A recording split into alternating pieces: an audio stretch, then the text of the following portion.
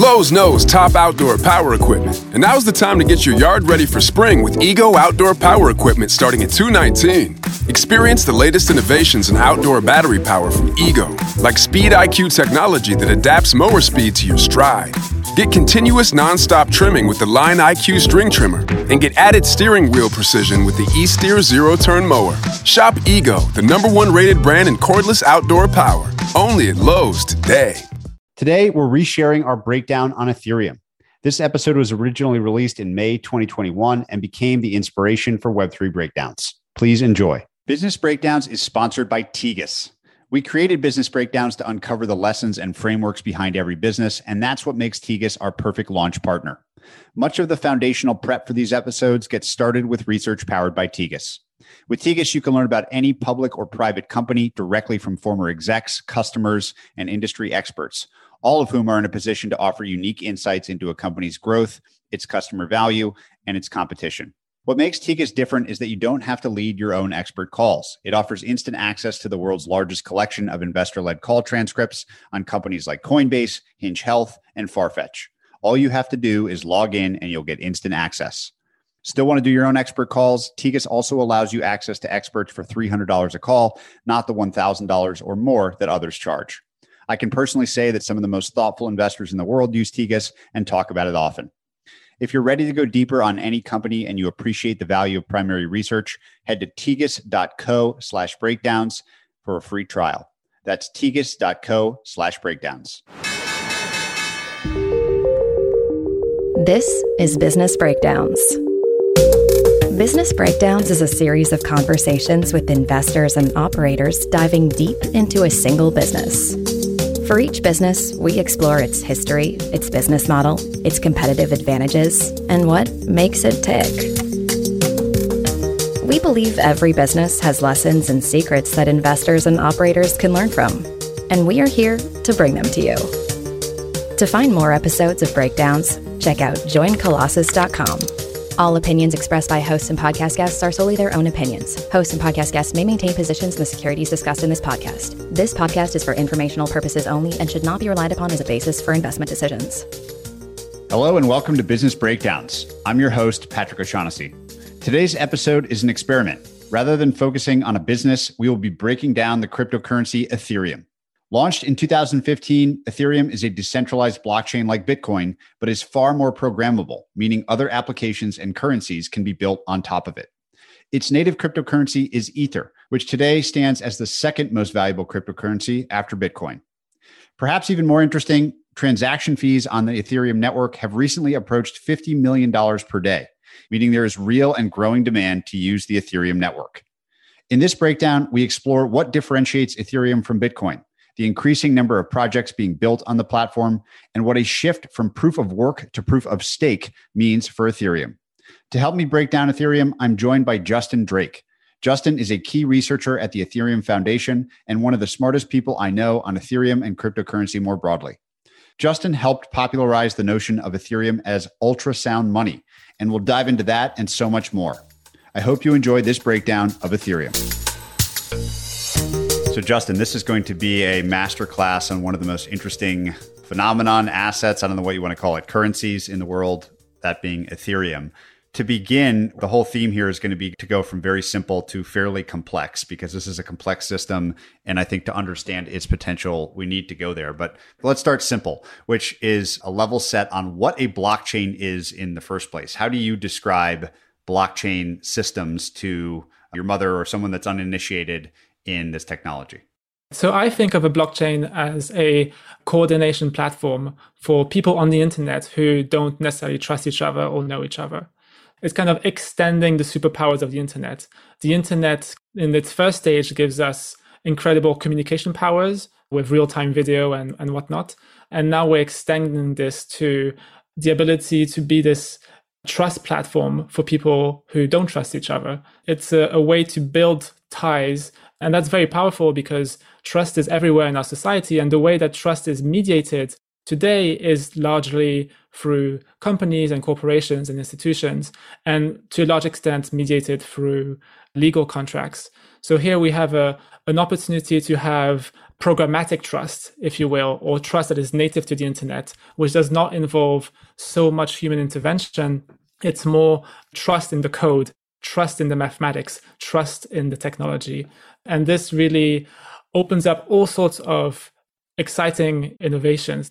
Maybe we can begin introducing some of the key concepts that we'll talk about for Ethereum by first explaining them for Bitcoin, because I think Bitcoin is actually a bit simpler to understand. So if you think about Bitcoin as what trust is being shared, it's sort of the position and the ownership of literally Bitcoin.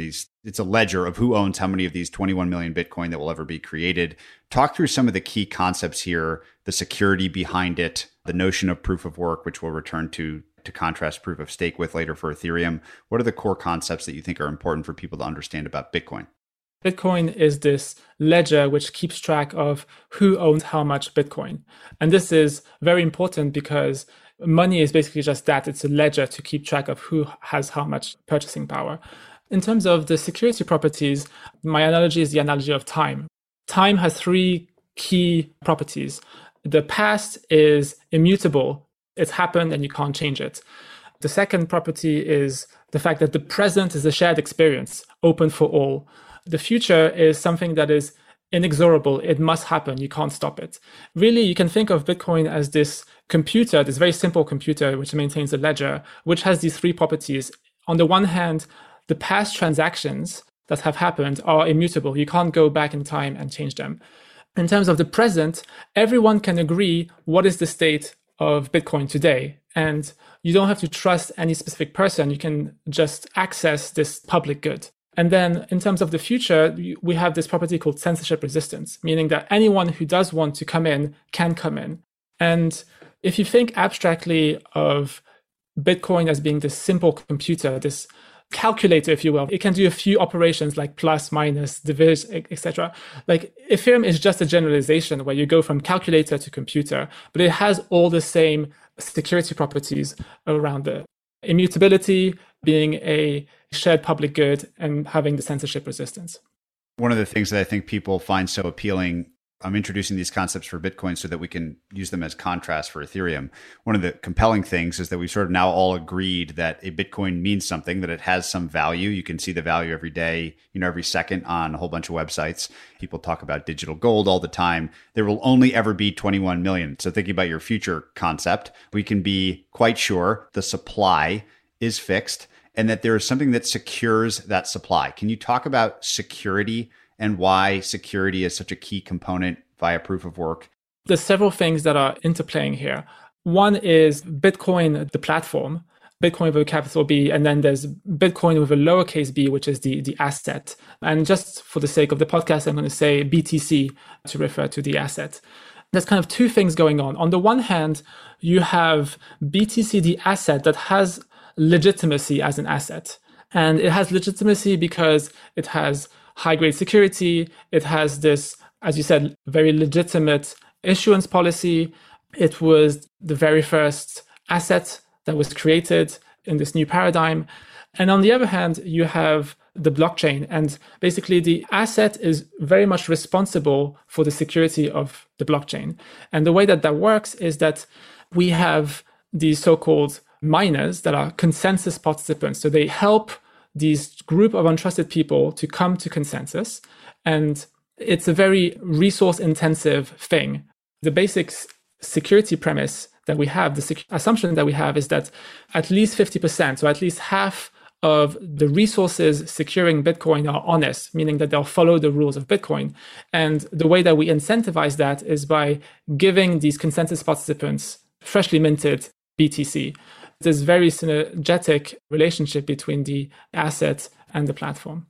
And so in literal terms, because BTC, the asset, has value and growing value, miners who are spending something, they're spending electricity costs, they're buying chips to sort of guess hashes more or less. They're willing to do that and spend all that money, which I'd be curious what that actually is in dollar terms, like how much miners are spending to sort of quote unquote secure the network. And they're rewarded for that security participation with actual BTC, which has value. They could sell it for US dollars. They could go buy a house with it, whatever. So just say a little bit extra about that, like how much is actually being spent, maybe in US dollar terms, so people really understand, to secure the network. The security of Bitcoin is based on this scarce resource, which is the proof of work, or some people call it the proof of waste, because you're proving that you've consumed this electricity, that you've kind of wasted it. And as you said, in the real world, the way that you produce this proof of work is by, one, having hardware, and two, by spending electricity. And in dollar terms, it's about $50 million per day. So it's a very significant cost to the Bitcoin network from an economic standpoint, in the sense that you have a huge amount of issuance that provides sell pressure on the market, because these miners, they receive the BTC as a reward, but for the most part, they have to sell it because they need to cover their expenses in terms of electricity bills and whatnot. Because mining is kind of this open game that anyone can participate in, the profit margins naturally tend to zero. So roughly of the 50%, $50 million per day that's being spent, roughly 100% of it is basically sell pressure. So we've sort of established Bitcoin. There's real costs going into real security for a very simple ledger, which is basically like who owns what Bitcoin, what amounts you can buy and sell. There's BTC, the asset. Obviously, there's a lot more than that. At a high level, that's Bitcoin. The original vision maybe of it being more about a currency that you exchange all the time has been less true. It's more been traded and owned and stored. That's sort of digital gold. Now we can finally get to Ethereum with a lot of that groundwork laid. What was the original impetus and early history here? Why was Ethereum created? What shortcomings of Bitcoin did it seek to address in the early days? So I think the ethos of Ethereum from a cultural perspective is to embrace innovation. And the very first innovation that it looked to embrace was basically unrestricted programmability. So Bitcoin does have a very simple programming language. Actually, technically, it's a scripting language, and it's extremely constrained. So you can do things like multi-sigs. You can do things like the Lightning Network, which is this layer 2 payment system. But for the most part, it's not programmable. Ethereum decided to basically generalize the concept of a blockchain, going from a simple spreadsheet to a fully fledged, what's called Turing complete computer, meaning that it can run arbitrary contracts. And once we do that, we kind of reach escape velocity from a feature standpoint. We've provided anyone who wants to build on top of Ethereum all the power that they need, because they have this Turing completeness. Now, basically, creativity and innovation is the limiting factor, not the blockchain, which has achieved this escape velocity. Say a little bit about the early days with Vitalik, the very famous co-founder of Ethereum. What was so special about his participation, his frustration maybe with Bitcoin? I think he was a very significant participant in Bitcoin, but started to build this as a better version. Say a little bit about him and his role early and through to today. After Bitcoin came, there was a bunch of other blockchain projects that tried to generalize Bitcoin. But the way they did it is kind of like a Swiss Army knife. So Bitcoin provided like the basic knife, and they started providing the scissors and all the other features. But it turns out that that's not very generalizable. It's not very future-proof in the sense that as soon as you have some use case that you can't think of that's outside this feature set of the Swiss knife, then you're out of luck. What you would do is you'd add a new feature, and that's expensive because you need to change the rules of the blockchain to add this feature. So instead, Vitalik was like, hey, we have an opportunity to do a one-time thing where we provide all the features that the programmers could ever wish for, and then we have escape velocity without having the need to constantly upgrade the blockchain to provide more and more features. I think it's really important to say exactly what this means. We've said a few times, Ethereum allows others to build on top of it. If you had to put those things into major categories, what would those categories be? Is it applications? Is it other currencies? Is it assets? Like, what are the major categories of things that get built on top of Ethereum, which make the core blockchain that much more valuable? Historically, we've seen all sorts of things. Like one simple non-financial application is called ENS, the Ethereum name system, the equivalent of DNS, but on the Ethereum network. And the idea is that it's just a name registry service, and it maps human readable names, for example, justin.eth, to a machine readable address, which is just a long string of numbers and digits. And this would be the equivalent of translating, let's say, google.com to an IP address. The beauty of doing it on Ethereum is that you remove the very messy infrastructure of registrars and ICANN and DNS whatever, root nodes and whatnot. And so basically you collapse all this messy trust infrastructure into just code, and you just need to read the code. There's very few lines of code. And that's this registry, which is the mapping from human readable names to machine readable addresses. Now, that was one of the early use cases. What we are starting to see right now in terms of real traction is really in the financial space. And we call this space generally decentralized finance, or DeFi. And really, I'd argued when it started was 2017 with ICOs. And this was the idea that, as you said, you could create your own assets. You can think of ICOs as being the equivalent of Kickstarter. You have an idea, and then you want to do crowdfunding, and then you issue these tokens, which basically represent a share of the future product that you're going to build. And then that led to an explosion of tokens. Now, what's the next natural step once you have a lot of tokens? Well, next natural step is to try and exchange them on the Ethereum blockchain. So one of the applications is Uniswap, which is basically allows you to swap tokens natively directly on the blockchain without an intermediary. The way that people would do these exchanges before Uniswap was to go to Coinbase. You take your tokens, you put them into this trusted third party, Coinbase, and then you do the exchanges there. But now we're kind of basically expanding the layers of complexity of DeFi. And now we're starting to see all sorts of crazy things happening on DeFi. So we have lending platforms like Maker and Aave. We have prediction markets. We have insurance markets. And all of these are basically what we call money Legos. So they're pieces of infrastructure which are credibly neutral and trustless, and they're a public good. So even though they have a well-defined creator, that creator has no unfair advantage over this piece of infrastructure. And so you have these money Legos, and they have a superpower, which is that they're composable. We're starting to see organically these somewhat complex economic structures forming just by mushing together and mixing and matching these various money Legos.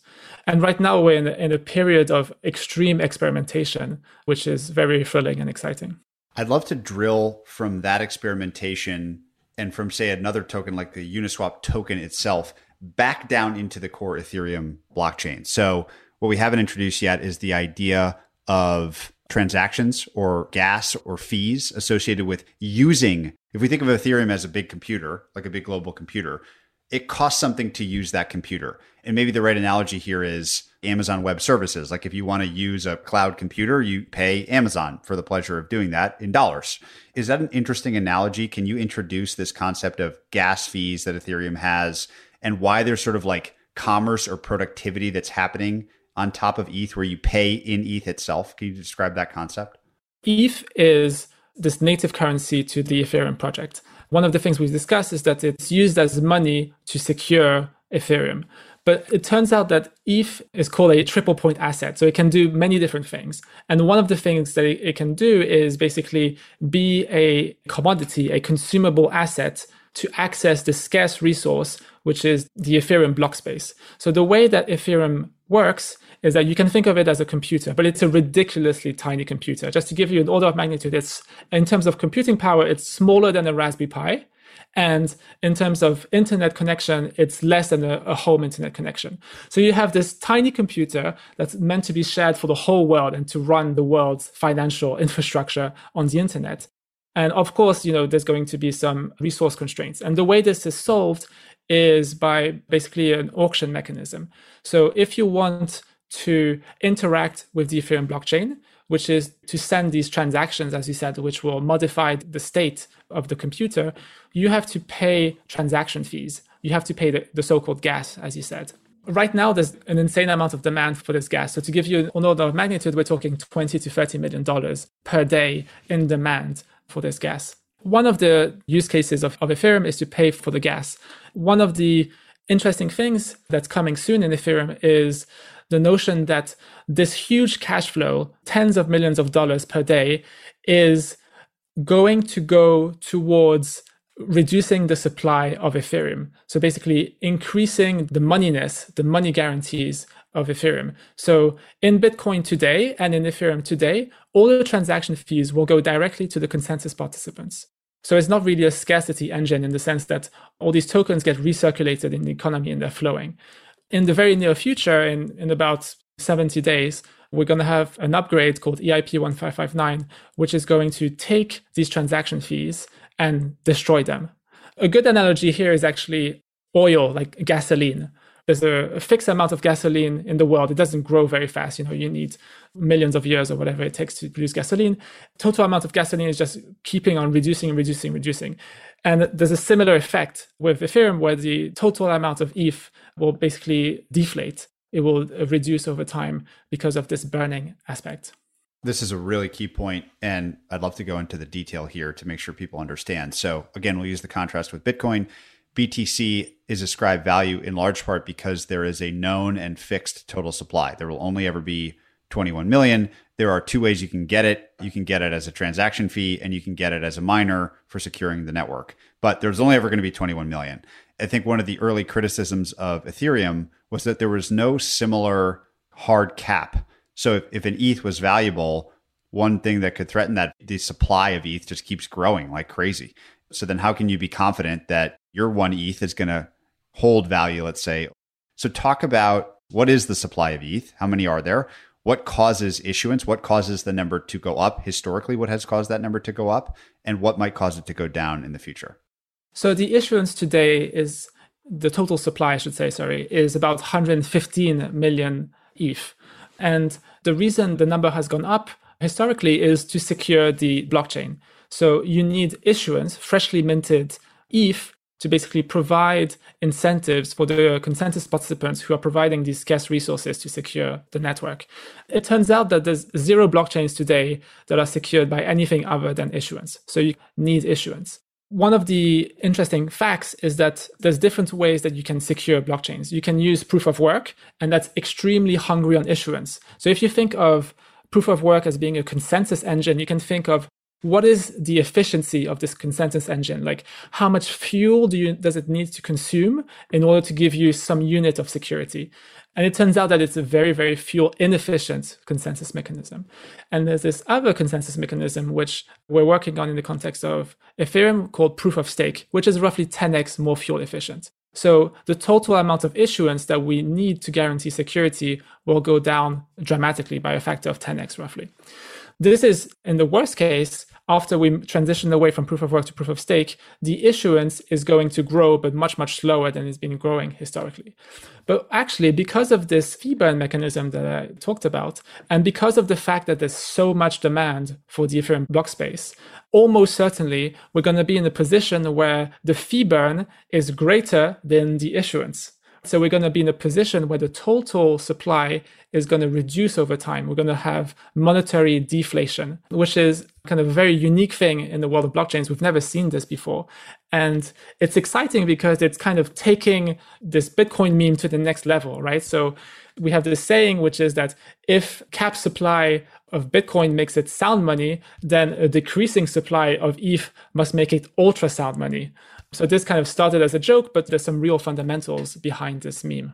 Maybe even go one more level deep, which is to describe what literally is proof of stake. So staking usually means I'm putting some of my ETH, my chips, into something. Describe literally what is happening in proof of stake versus proof of work. And what is the incentive for the stakers versus miners? What are the key differences here? Like, how is it actually working? This goes down to how does consensus work? When you have a group of untrusted people on the internet who want to come to consensus. The way that it works is basically voting. So you have a bunch of people who come in and they vote. And so long as 50% or more of the voters are honest, then the system works. Now, the question is, how do you prevent bad voters from coming in, or too many bad voters from coming in? And the way that you do the gatekeeping is with economic resources. For in the case of Bitcoin, in order to become a voter in this consensus mechanism, you need to purchase hardware and to run the hardware and pay the electricity bills.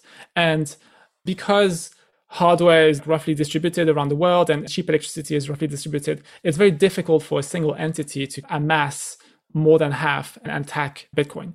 This scarce resource is, as I mentioned, very expensive for Bitcoin because you have these real world externalities which are expensive.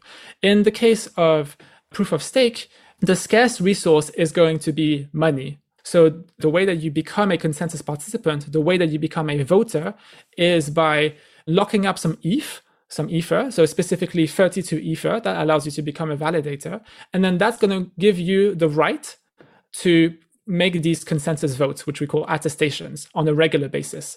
So every epoch, every 6.4 minutes, you're going to make one vote, one attestation. And if you're making good attestations, you get rewards.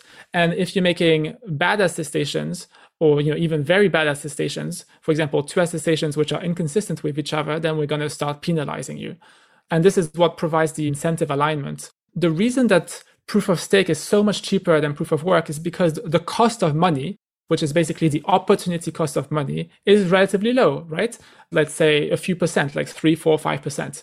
On the other hand, in proof of work, if you want $1 of security, you're going to need to spend roughly $1 per year in electricity cost and hardware, as opposed to in Ethereum, if you want $1 of security, you're only going to need, let's say, 5 cents of issuance per year. Basically, roughly a 20x efficiency improvement between proof of work and proof of stake. Is it fair to think about, let's say I've got $1 million worth of ETH. Let's say I'm Coinbase. I've got some crazy amount of ETH and I want to go be a validator. I want to stake my Ethereum. I'm willing to do that because I'm going to earn a return on that money. And maybe it's 3, 4, 5%. Is that return in the form of issuance? Is that new ETH that is being created to basically compensate me for locking up my money? And what does lockup mean? Like, how long do I not have access to it if I'm a staker? To answer your first question, yes, part of your rewards are going to be issuance, freshly minted ETH. But there's a second source of rewards, which is what we call the tip, which is basically the part of the transaction fee which is not burnt. So let me just dive into the transaction fee a little bit. So the way that the burning mechanism works is that it burns what we call the base fee, which represents the basal level of demand for including transactions in the blocks at any given point in time. So it's the transaction fee that everyone is going to be paying equally to include that transactions in a block. But then there's another second order effect, which is what is going to be the ordering within a single block. So just to give you an example, Ethereum is kind of this internet of finance. And so there's a lot of activity. And in particular, there's a lot of arbitrage opportunities. And arbitrage opportunities are basically free money for whoever is the first to go grab this money sitting on the table. The way that you're the first to grab the money is basically by being the first transaction in a block, or at least you want to be before the other arbitrageurs. And so the way that this inside the block ordering works in practice is through tips, and these tips don't get burnt. So just to recap, the rewards that you get as a validator are, number one, issuance, but also these tips that don't get burnt. So if I'm staking money, I'm going to earn new ETH, and it's coming from 2 places, those doing transactions. And I think of transactions as anyone that for Ethereum itself or anything built on top of it want to update that ledger. Just think of finance as a big ledger, like there's assets and we know who owns what, and you can move from owner to owner. That if you want to update that ledger, it's going to cost you something in gas. So therefore, any app built on top of Ethereum uses gas fundamentally. Part of that gas is literally burned like normal gas would be. And part of it goes to validators as a way of compensating them for securing the network. Is that fair? Do I have that right? Yeah. The second part I'd say is used to bribe the validators to basically prioritize some transactions over others. So if you're doing an Ethereum transaction, and for example, I send you some ETH, I don't really care why I'm positioned in the block. But if I'm an arbitrager, for example, there's this race condition and positioning is extremely important. And this is where the tip comes in. Why is positioning important then? Because it's a winner-take-all situation. You have an arbitrage opportunity. Imagine like a dollar bill on the floor. Whoever is the first one to pick that bill gets the bill. Imagine that someone drops, let's say, $1,000 on the floor, and then you have people racing to it. And whoever's first to get that $1,000 gets to keep it. And it's the same thing here. For example, let's say there's 2 exchanges. There's Uniswap and SushiSwap. And they're out of sync in the sense that you can buy Ether for $3,500 on one, but you can buy Ether for $3,400 on one. Well, here there's a $100 arbitrage opportunity. And the way that you extract the value of this arbitrage opportunity is by making a transaction, by modifying the state and cashing in the spread. But in order to do that, you need to be the very first one to go do that. And so the way that you achieve that in practice is that you're going to pay a kind of bribe, as it were, to the block producer, which is a validator, to get that priority positioning. Understood. So if we zoom all the way out, we've got this 115 million ETH supply today. What's going to affect that in the future is demand to use gas. So like more apps will be more demand.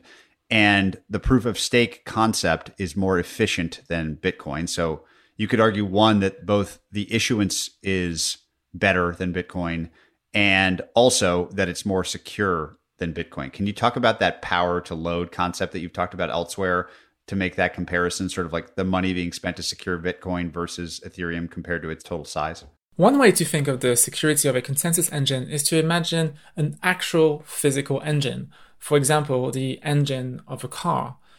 This car engine has some amount of power, and this power represents the amount of economic security powering the consensus engine. Now, this car also has some amount of load. It's under load, and this load represents the amount of economic value that is being secured by the consensus engine. And so when you look at the engine load to power ratio for a specific blockchain, you're really looking at the amount of leverage an attacker has to wreak havoc. The higher the ratio, the worse things are.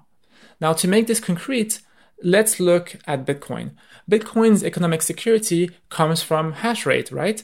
And the way you put a dollar amount on that hash rate is by asking yourself, how much would it cost to match and overpower Bitcoin's current hash rate?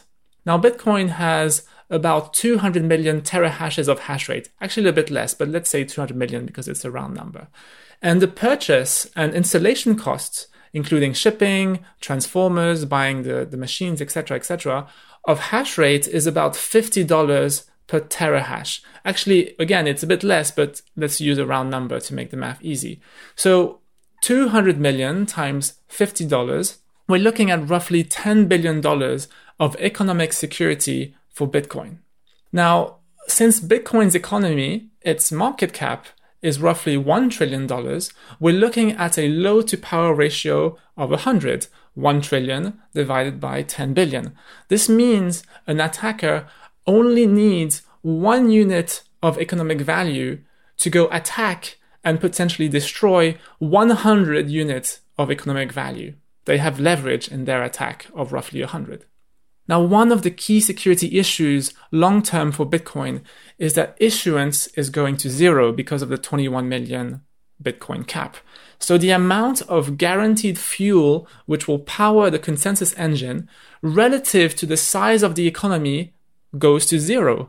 And my calculations actually suggest that Bitcoin's load to power ratio will shoot up well above 1,000, making the overall system quite vulnerable to attack, especially by nation states such as the US or China, especially given that for these nation states, their annual defense budget is several times larger than the absolute dollar cost to attack Bitcoin, right? $10 billion or even, $20 billion is very, very small for them. Now, with Ethereum, about 4% of all ETH is staking, which means the load to power ratio is 25, right? It's 100% divided by 4%. But actually, we also need to take into account that there is value secured by the Ethereum blockchain that is not ETH, that is not the native token. For example, there's thousands of tokens that are being settled on Ethereum, so-called ERC-20s.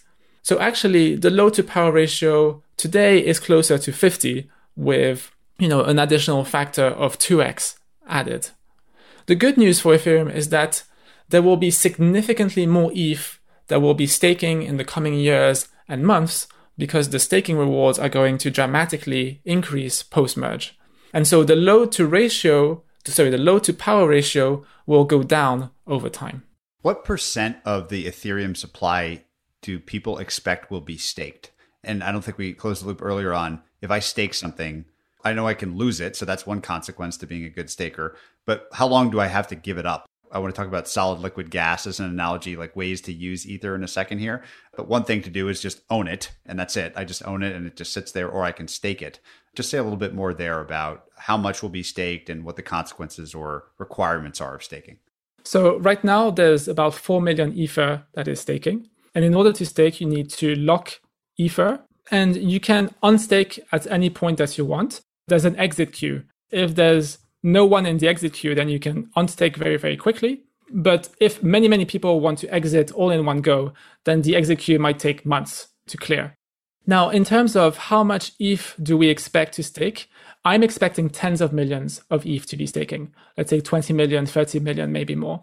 And the reason is basically you can make projections around cash flows. So we mentioned there's 2 cash flows for validators that will affect the APR to be a validator. Number one is the issuance, and that's very easy to calculate. It's fully programmatic, and it depends on the number of total validators. And then the other one is the tips, basically the part of the transaction fee which is not burnt. Today, we don't really know what fraction of transaction fees will be burnt and which fraction of transaction fees will be passed over to the validators. My rough estimate is 70%. So if we take that as an assumption and we look at the transaction fees in the recent past, it turns out that at the point of the merge, which is at the point where we remove proof of work, we replace it with proof of stake, and we start passing these non-burnt transaction fees to the validators, the APR is going to jump to 25%. Then that's assuming 6 million ETH validating. So of course, 25% is much, much, much higher than the cost of money, right? The opportunity cost of money plus the cost of staking. We can start making estimates. So what is the cost of money? Let's be conservative and let's say it's 5%. Probably lower, but let's be conservative.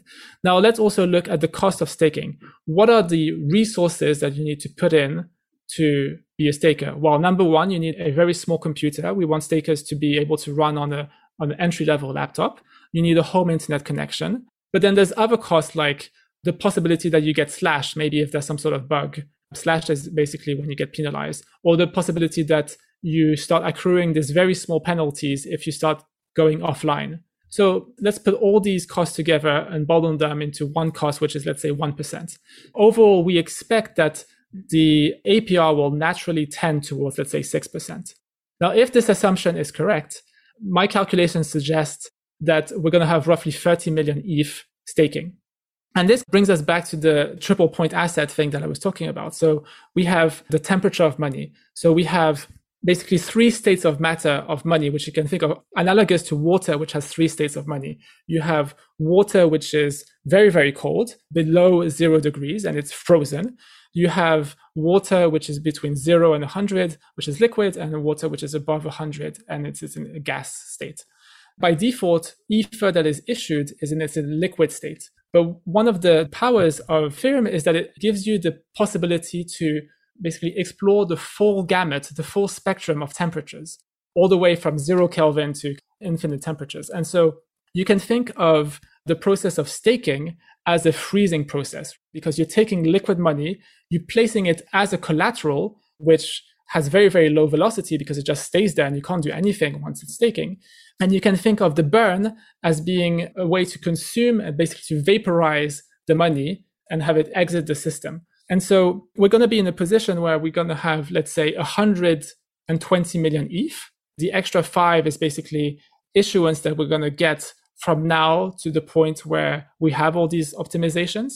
So we're going to go from 115 million all the way up to 120 million. And my prediction is that the supply of Ethereum will never go above 120 million. And so at the point where we peak, we're going to start reducing the supply because there's going to be some Ether which is vaporized and leaving the system. And I kind of want to give the listeners an opportunity to hear what that sounds like. So I'm going to play a little sound clip. So every time someone makes a transaction on Ethereum, some of the ETH will be vaporized and leave the system. It will become this gas money. And then on the flip side, when people are staking, the money is going to get frozen. And this is what it sounds like. And so at the end of the day, the liquid portion in the middle, which sounds like this, by the way,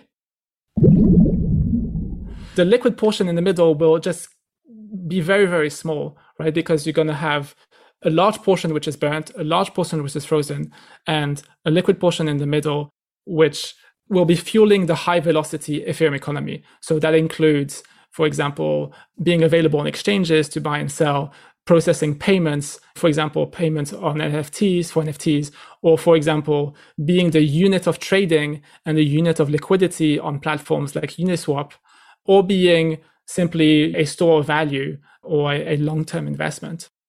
So I want to give an example here of maybe like a transaction to make it clear to people. That's fascinating, by the way. First time sound effects on the show, which I love. Let's take an NFT. There's an NFT. I want to buy it and I want to use Ethereum to buy it. So walk us through like end to end. I'm sitting with an internet connection in my house. I've got some US dollars. I ultimately want to buy a Beeple NFT, let's say. What literally happens? Like, can you give us the sequences up to buying it and then back down to the Ethereum ledger itself in as much detail as possible? Okay, so you have US dollars, and almost certainly these will be bank-based US dollars, so in terms of bank accounts. Now, you're going to need some sort of onboarding platform that is able to talk bank money and crypto money. So let's say that you go to Coinbase, you deposit your bank money. Coinbase runs an exchange and a brokerage. So if you're new to the space, you might want to go to the brokerage where they just give you a price and you just click one button and you get your crypto, which is ETH in this case. Or if you're slightly more advanced, you can go to Coinbase Pro and they'll give you an order book based exchange and you can place your limit orders or market orders or whatever you want to do. Once you have ETH on Coinbase, this is custodial ETH in the sense that, so Coinbase is acting as a bank account for your crypto. You're not really holding the Ether. So the next step is basically to hold the ETH in a wallet that you control. ETH is meant to be this bearer instrument, this digital bearer instrument, which is kind of really cool. And the way that you hold Ether is by basically having a wallet for which you know the secret, you know the password associated. So the password will give you the rights to go spend that ETH. So let's say that you download a wallet. Maybe one good starting point is MetaMask. So MetaMask is this wallet, which is a browser extension. So let's say that you install it on Chrome, and it will make it quite easy to interact with the Ethereum blockchain. The MetaMask wallet will give you an address, which is a long string of numbers and letters. You tell Coinbase what that is, and Coinbase will send you the ETH to that address when you request a withdrawal.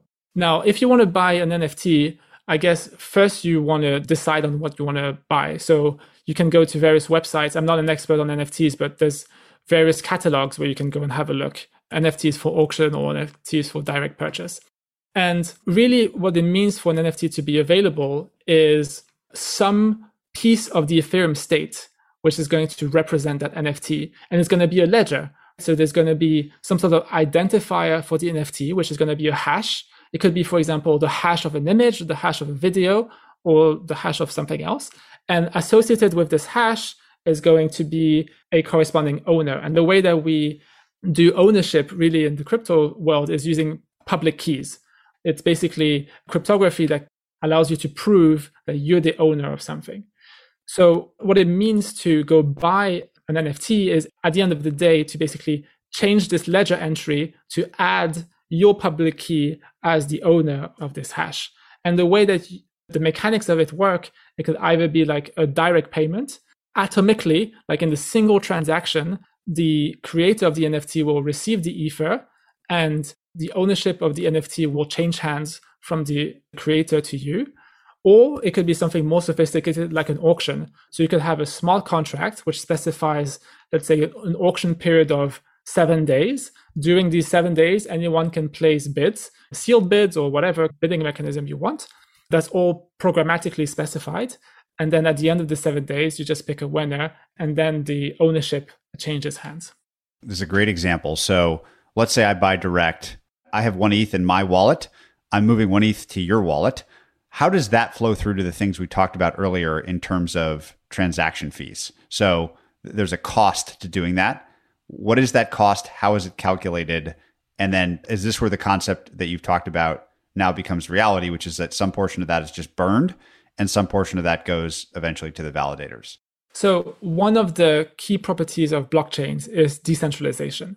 And one necessary thing for decentralization is that all the consensus participants need to be able to process and validate the whole blockchain with reasonable resources. So in Ethereum, we have very high standards for decentralization. And one of the things that we want is basically the validators to run and validate the Ethereum blockchain using entry-level laptop and entry-level internet connection. And so what that means is that the amount of processing power that this computer, virtual computer, the Ethereum computer, can run is very, very limited. The way that we do the spam prevention or like prioritization of this resource, which is the Ethereum block space, is using a concept called gas. So when you make a transaction, it could be a very simple transaction, like you mentioned, sending one ETH from one place to another, and that's the simplest transaction. And that will cost you 21,000 gas. Is the minimum amount of gas that you're going to spend. Or you could do a very complicated transaction. Let's say that you want to participate in an auction, and that's going to involve reading and writing multiple entries in the ledger and doing some math maybe to compare the larger bid or the smaller bid. You might be paying 100,000 gas. There's two important things. One is the gas limit. So basically how much gas there can be per block. And right now it's about 15 million gas. And the other thing is the gas price. So how much do you have to spend per unit of gas? This is a market determined thing. So there's a website called gasnow.org. It will tell you basically what is the cost of doing a transaction. So right now, the simplest transaction you could do, and it's kind of insane, will cost you $8 because the gas price is 110 Gwei. The current price of Ether is maybe 3,500. As you said, of this $8, some fraction of it will be burnt. I estimate 70%. It might be a bit lower, a bit higher. And then the portion which is not burnt would go towards the validators. I love the explanation. It makes it very tangible. Like to change the ledger in the simplest way today costs $8. Really straightforward, really simple. And you hear lots of complaints about, like if you use Uniswap or back in the day of CryptoKitties, like transactions were just so expensive. Right now, there's more demand for transactions for changing that core ledger directly or indirectly than there is supply. Talk about how that may change. So that's a clear limitation of the Ethereum computer right now is the throughput of transactions. How will that be addressed in the future, or is it a permanent deficiency of the system? On the one hand, the fact that we have so much demand is a fantastic problem. From a utilitarian's perspective, this is far, far from ideal because there's going to be some applications where even paying $1 or even paying 10 cents is just not worth it. Right now, only the high value applications are worth it on Ethereum. You know, you're making a trade of $10,000, $100,000.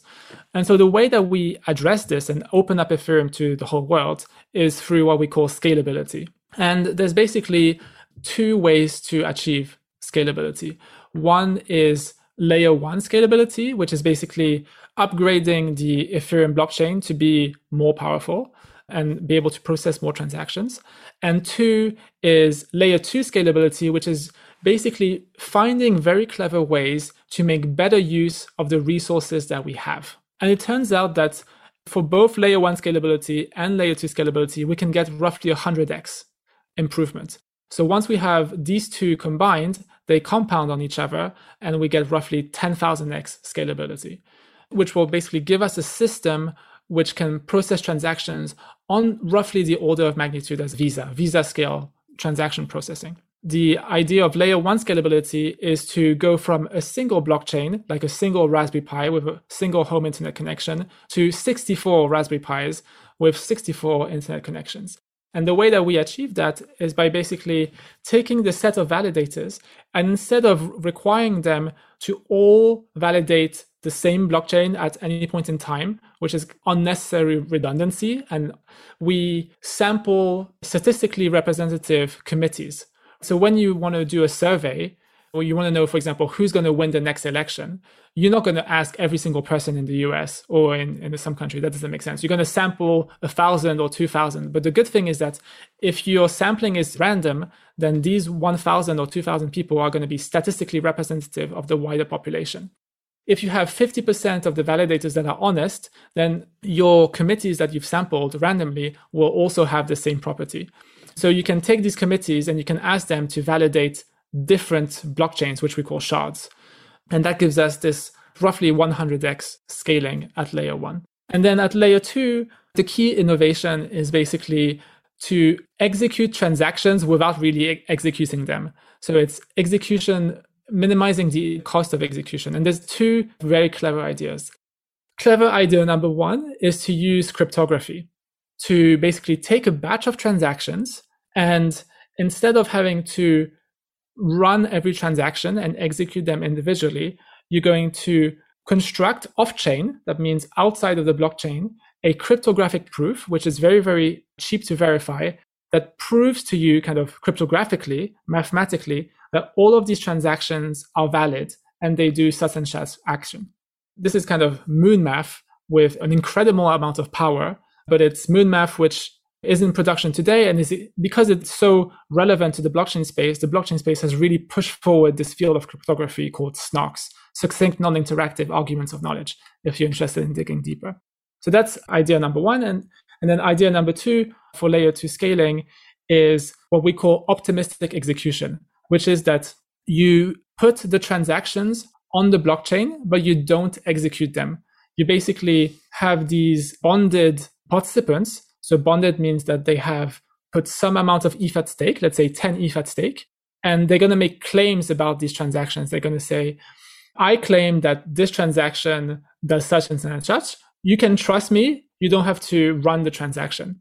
And then there's going to be this dispute period, let's say of 7 days, during which anyone can come in and say, hold on, this claim is actually wrong. And then the blockchain will act as a judge and basically adjudicate this very specific claim that there has been fraud. And then if there has been fraud, correct the fraud. And if there hasn't been fraud, then just continue. Seems like a key piece of Ethereum continuing to be an attractive place to both build and transact is just the throughput possibilities. With that in mind, I'd love to zoom maybe literally all the way out and talk about money and economic systems. So if you think about Bitcoin back in the day, I remember everyone was talking about the three uses of money. So you've got store of value, Bitcoin seems to have indeed done, unit of account, and medium of exchange. And those second two, maybe the jury's out on whether or not Bitcoin will ever do those three things. If you think about something like the US dollar, it fulfills varying degrees of success, those three criteria of money. And then that money serves as a key function in an economic system. You've got this great analogy of economic systems and economic engines. I'd love you to walk through that concept for Ethereum. You've talked about solid, liquid, and gas, which was really interesting. I'd love to hear your thoughts on the design of the economic engine that makes Ethereum so interesting and strong as it relates to this big concept of like a broad economic system and money as sort of the thing that fuels that system. Money is a very interesting thing. It took me a long time to understand, and it might be good to try and define what money. So to me, money starts as a money candidate. So it's some sort of asset that has certain properties that mean that at some point in the future, it could become money. And what are these properties to become a store of value and a unit of account and medium of exchange are things like divisibility, fungibility, transportability, et cetera, et cetera. So if you have a cow, for example, that's an asset which will never become money because you can't transport cows easily. You can't, divide them easily, and the leg is not equivalent to the head or whatever. So first step is to have this money candidate. And then you need another thing, which is what people call monetary premium. And monetary premium is kind of this, what I call magic meme energy. It's basically a societal illusion, like people coming to consensus and coordinating around this one asset and giving money value beyond its intrinsic utility. One example of this is commodity monies, right? So we've had salt, we've had seashells, we've had gold, et cetera, et cetera. Like gold is an easy one to understand in our day and age. Gold is used everywhere in the industry, right? You have it in your phone, in your iPhone, et cetera. It has this intrinsic value and utility. But if you zoom out and you look at the market cap of gold, it's roughly $12 trillion. But only 10% of that kind of value is for industrial use cases. The rest, the 90%, is just pure monetary premium because central banks, like to keep it in vaults and things like that. One of the questions that you need to ask yourself is, what will be the next money for the internet? Right? We have this constant evolution of money. As I mentioned, from salt to seashells and to silver, gold, and then Bitcoin. And now with Ether, there's this potential to be the next step in money. From an economics standpoint, we call this like a Schelling point, which is basically this place where people will naturally congregate to because it's the obvious place to congregate to. In order to become a Schelling point, you need to have certain distinguishing properties that makes you stand out in the crowd of these money candidates. There's lots and lots of money candidates. Only some of them really achieve this strong monetary premium. And I'd say for Ethereum, one of the big ones, especially relative to Bitcoin, is programmability, right? Money in a native internet economy has to be programmable, just in the same way that it has to be digital, right? Gold is just so out of touch with reality in the sense that it's not even digital. But beyond digital, we want it to be programmable. But we also want other things that Bitcoiners have really highlighted, for example, supply. I think the fact that we have this decreasing supply is a unique thing which makes the Ether as a money kind of distinguish itself. But the other thing that I think is interesting about Ether, is that it's capable of really exploring this whole spectrum of use cases. One of the things that I mentioned was freezing money in the context of staking, but there's many other ways that you can freeze money. And that's in the context of decentralized finance. So right now there's roughly 11 million ETH, which is frozen in the sense that it's placed as collateral to fuel DeFi. So for example, there's this website called defipulse.com that will give you the breakdown of the total value locked in DeFi. If you take an example like Uniswap, you have these liquidity providers that have to basically lock their Ether in order to provide liquidity against these other assets. And so by being this fully programmable money, you have various sources of scarcity that take away liquidity and place it either as a collateral and freeze the money, or in the case of utilitarian aspect of Ether, will burn the transaction fees. So you've got this cool concept where there's features of money candidates. One of those things that wasn't true really of the US dollar or maybe even Bitcoin is that they're not programmable. You can't stick them in code. You can't stick value into code. You can't move things around according to conditions, make commitments according to code, etc. So this is like a new feature added to the list of what makes money, which is kind of a wild concept. And then with Ethereum specifically, you've sort of got this Schelling point concept, which I just think of as like the story behind it. We're going to start to agree more and more because it has the features that make money useful, that make an economy possible in more complex ways. And as time passes and as more acceptance happens, that is a key thing about this monetary premium concept of making Ethereum worth something, the cost of an ETH in a US dollar or something. And so you sort of have this bootstrapped new money based on all those properties. Is there anything I missed there, or does that kind of sum up what excites you most about ETH as money? You said it very well. One of the other things I like to highlight is in terms of properties that make money in our modern age would be security and decentralization. Ethereum has one of the most rigorous standards for decentralization. So just to give you an idea, we have right now 130,000 validators that are securing the proof of stake in Ethereum. And this is going to grow to 500,000 or even close to 1 million validators. Another thing that is important is to understand that the proof of stake is best in class in terms of security. And just to give you one compelling reason for that is that when we have the scarce resource securing your consensus engine being money placed as collateral, you have the option to destroy it fully. If an attacker is in a position to be able to attack Ethereum, meaning that it has amassed all these economic resources, well, as soon as they make an attack, we can penalize them and remove them from the system. So the system is self-healing. Actually, because there's only a finite number of ETH out there, we can actually put an upper bound on the number of times that an attacker can successfully make an attack. It's on the order of 10 times. But every time the attack happens, the amount of ETH goes down, and so the price of ETH will go up. And so the cost of making the attack will just keep going up and up. If you take, for example, Bitcoin and proof of work, these machines, the mining rigs, they can't be destroyed if you're an attacker. If you're an attacker and you make an attack, you can just continuously make the same attack over and over again. One very simple attack you can do on Bitcoin is just censorship. So you create empty blocks from now onwards, and basically the Bitcoin blockchain won't be able to process any transactions. And there's nothing preventing you from extending this attack from 1 day to 1 week to 1 month to 1 year, as long as you want to make it. And so this fragility inherent to proof of work, which turns into anti-fragility in the context of proof of stake. So we've got in DeFi this, I want to go check out DeFi Pulse, like these systems, these other applications, which use ETH as the fuel, it sounds like. Maybe fuel is the wrong term here, but it's a critical embedded component of what makes the app possible. Right.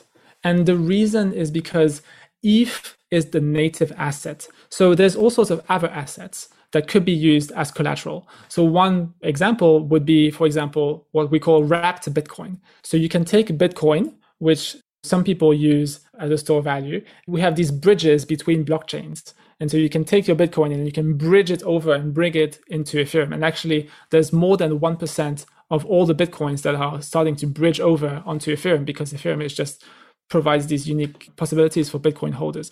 But there's a key trade-off when you do this wrapping thing, which is that you're introducing risks and complexities that come with the possibility of failure. So in the context of wrapped Bitcoin specifically, there's an asset called WBTC, wrapped Bitcoin, and that's operated by BitGo, by a centralized company. So you're basically trusting this one company to play nice in the wrapping process. When you're dealing with ETH, you basically have zero risk beyond the platform. When you're working on Ethereum, you're kind of accepting the platform risk of Ethereum itself. That's kind of a sunk cost. When you use ETH, you're not increasing the sunk cost at all. You've already made that cost. Whereas if you use another asset, which is basically some sort of derivative of Bitcoin or some sort of other token, then it's not as attractive. And I guess there's also other metrics that make Ether super attractive. One is that it's become extremely liquid on exchanges and off-chain. It's also the unit of account for various large parts of the economy. So for example, the NFT economy is denominated in Ether. Another interesting aspect is that it's what I call the unit of trading. So if you look on Uniswap, you have this concept of pairs. You can swap one asset for another. And it turns out that 95% of the volume goes through these ETH pairs, where ETH is one of the two assets in the pair. It's incredible. So, I mean, so much of the, we'll call it decentralized finance or economy, is being denominated natively in ETH. That's something notable in the last several months that you can see, especially NFTs and something like Uniswap, is like, it is the unit that people use to describe how much something costs, which is a fascinating evolution. Are there any other major analogies that we haven't hit on that you think are really productive in understanding ETH as a whole or in some key aspect of ETH? There is one analogy which I like, but I guess it will take a few minutes to explain. Really, when you have a blockchain system, there's three key components. There's the battery, which is what represents the tokens, which is where you store the monetary energy, which is the money. And then you have the engine, which is what provides security for the whole system. And then you have the solar panel, which is basically able to capture the energy from the economy, which is shining a lot of light. So imagine some sort of electric car, which has these three components: a solar panel, a battery, and an engine. Now, what proof of stake and the Ethereum system is doing is that it's really cleverly connecting all these three components in such a way that you have a very meaningful system. And one of the things that we've done, for example, is that we're not running the engine directly from solar power. This is what Bitcoin is trying to do long term. Long term, the fuel to the engine is transaction fees. But it turns out that transaction fees are extremely volatile. On some days, you're going to have very sunny days. On some days, it might be very cloudy days. On weekends, for example, it's notable that there's these dips in demand. And instead of feeding the security engine with this very volatile amount of energy, we use the battery to feed the engine. The way we drain a constant amount of energy is through issuance. I think the other thing which is helpful is thinking about the engine and really the upgrade from proof of work to proof of stake. You can kind of think of it as the fuel efficiency. If you have a Tesla and you want to do 100 miles, you're going to need to charge the battery, and it's going to cost you, let's say, $5 to do 100 miles. I just made up this number. It might be different. If you want to do 100 miles on a gasoline car, is going to cost you, I don't know, $30 of gasoline or some number. You're going to have this ratio between the two, which could be 6 or whatever, 10. But it turns out that for Bitcoin and Ethereum, the ratio is roughly 20. It's 20 times more efficient to get the same amount of mileage from the fuel. Another thing which is interesting is this solar panel. The reason why the Ethereum economy is shining so extremely bright is because you can do everything on Ethereum. You can do anything decentralized. The amount of demand for block space on Ethereum is several times larger than Bitcoin, because Bitcoin, you can only do these simple transactions. And the idea of Bitcoin is meant to be used as a store of value. So you buy Bitcoin, you hold it for a decade, and then you sell it. So you've made 2 transactions in a decade. On Ethereum, we could foresee a future. We have billions of people doing several transactions a day. And all of this is going to amass into an extremely bright economy. And we have this very clever mechanism, which Bitcoin doesn't have, which allows us to capture the energy. The energy capture is so important. So right now, with Bitcoin, the transaction fees go to the engine as opposed to going to the battery. So in Ethereum, we're going to have this constant recharging of the battery. And actually, it's kind of crazy in the sense that the amount of monetary energy that we're going to push into the battery by charging it is greater than what we're discharging in order to power the engine. The total amount of energy in the battery is just going to keep increasing and increasing and increasing. It's a fascinating analogy and highlights maybe the most interesting thing you've said of the many interesting things. I bought Bitcoin a few times and I've never done anything else. Whereas with ETH, I've used it a ton. Basically everything else I've tried in the decentralized blockchain world has been started with ETH, with owning some ETH. I just think it's sort of a fascinating concept. If that's the idea, like pressure for transactions fuel the economy. That's why money is so interesting as a technology. And you've talked through how Ethereum is going to be the place that more and more of these transactions can access that block space, so to speak. Are there meaningful competitors to that key idea that we need some sort of decentralized ledger and that transaction throughput and cost and efficiency of the system, like all these things matter to make Ethereum great? Are there other projects besides Ethereum that you're interested in also promise to fulfill some of those key functions? There's a lot of competition and innovation and experimentation in the blockchain space. And I think, roughly speaking, there's 2 categories. There's one category of blockchains that are basically exploring a different trade-off space to Ethereum. The most classic trade-off is they're going to have much more scalability, 10 times more scalability, at the cost of decentralization and security. So if you have example projects that do that is, for example, EOS, Binance Smart Chain, Solana, maybe Ripple, and a bunch of others. To me, this is not super exciting in the sense that it's bringing us more towards the traditional world of the trusted operator, as opposed to this public good, which is really fully trustless and uncorruptible. The 3 properties that I mentioned, the past is immutable, the present is available to everyone, and the future cannot be stopped, and you have censorship resistance. These core fundamental properties can be relied upon if you have decentralization and security. They are much more shaky for these other projects. That's not to say that there won't be some applications that could leverage them, especially maybe the lower value applications. I guess another class of projects that are competing with Ethereum have basically tried to innovate from a technical perspective. So we have Polkadot, we have Cardano, we have Dfinity. And I think these are more interesting because they try to preserve decentralization and security and also solve other issues like security or governance and things like that. The thing is that there's this thing called network effects. Everyone wants to be where everyone is. Like Facebook, you want to be where all your friends are. And it turns out that it's the same in the financial economy. Like if you have some asset and you can't do anything with it, then you're not going to be very happy with that. But if you have an asset like ETH, you can do everything with it.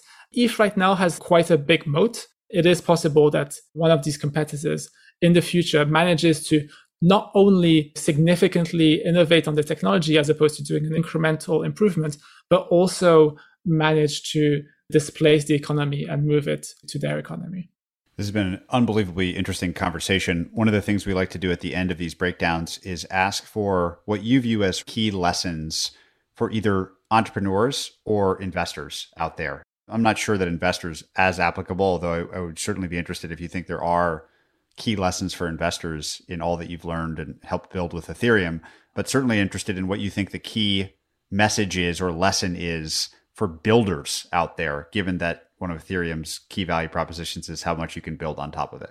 I mean, for builders at this point, all you need is interest and motivation, and then just learn as much as you can. Get involved as much as you can. One of the advantages as a builder is that there's a lack of talent. Your value as a builder is magnified. You have leverage. And not just a little bit, but a lot of leverage, because there's so much money out there. Just to give you one data point, Uniswap token, which is this governance token, which allows Uniswap to evolve and upgrade over time. There's a community fund associated with this token. And it turns out it's on the order of $10 billion. There's one project, Uniswap, has $10 billion to give you as a builder to go build interesting stuff. But there's all sorts of other, sources of funds out there. And my rough estimate is that there's about $100 billion out there that's looking for talent to be spent. For investors, I mean, I'd say the same thing, learn. People always ask me, should I invest in this? Should I invest in that? I tell them just don't invest in anything until you know what you're talking about. The market is so extremely volatile. You'll FOMO in on the way up and then you'll panic sell on the way down. Really what you want to be having is long-term conviction. And the only way that you can have long-term conviction is basically understanding this stuff. I mean, one word of caution here is that if you're intellectually curious and you go down this route, you're never going out of the rabbit hole. This rabbit hole is extremely, extremely deep. You might spend 10 years of your life going down the rabbit hole. And that's what I've done, for the last 8 years. I intend to do maybe for another 10 years. So just be intellectually curious, be intellectually honest in the sense that participate in things that you understand. And whenever there's something you don't understand, don't be shy, ask questions. There's a lot of information out there. Actually, on that point, a lot of information out there. There's also a lot of bad information out there. This is a very organic and decentralized and chaotic space. Everyone has a voice. Really, you want to be in a position where you can filter the noise. And to filter the noise, you just need to apply critical thinking. This could be difficult at the beginning when you're still learning. I like podcasts. So high quality podcasts that I would recommend, for example, Bankless, that's a great podcast. Epicenter.tv is also a good podcast. ZeroKnowledge.fm is a good podcast.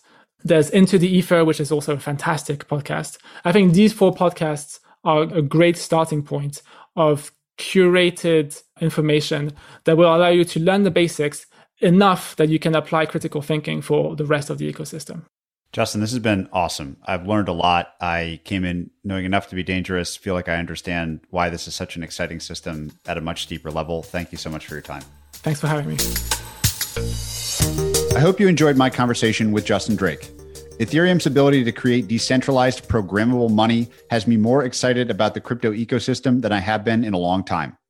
Many of the projects and ideas discussed in 2017 are now actual working products, and it's been fun to once again immerse myself in the cryptocurrency ecosystem. To find more episodes of breakdowns ranging from Costco to Visa to Moderna, or to sign up for our weekly summary, check out joincolossus.com. That's JoinColossus.com.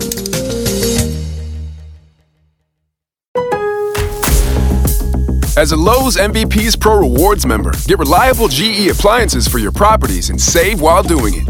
Right now, take advantage of Bonus Points Rewards, where you can earn 1 bonus point on every $1 spent on the GE laundry pair.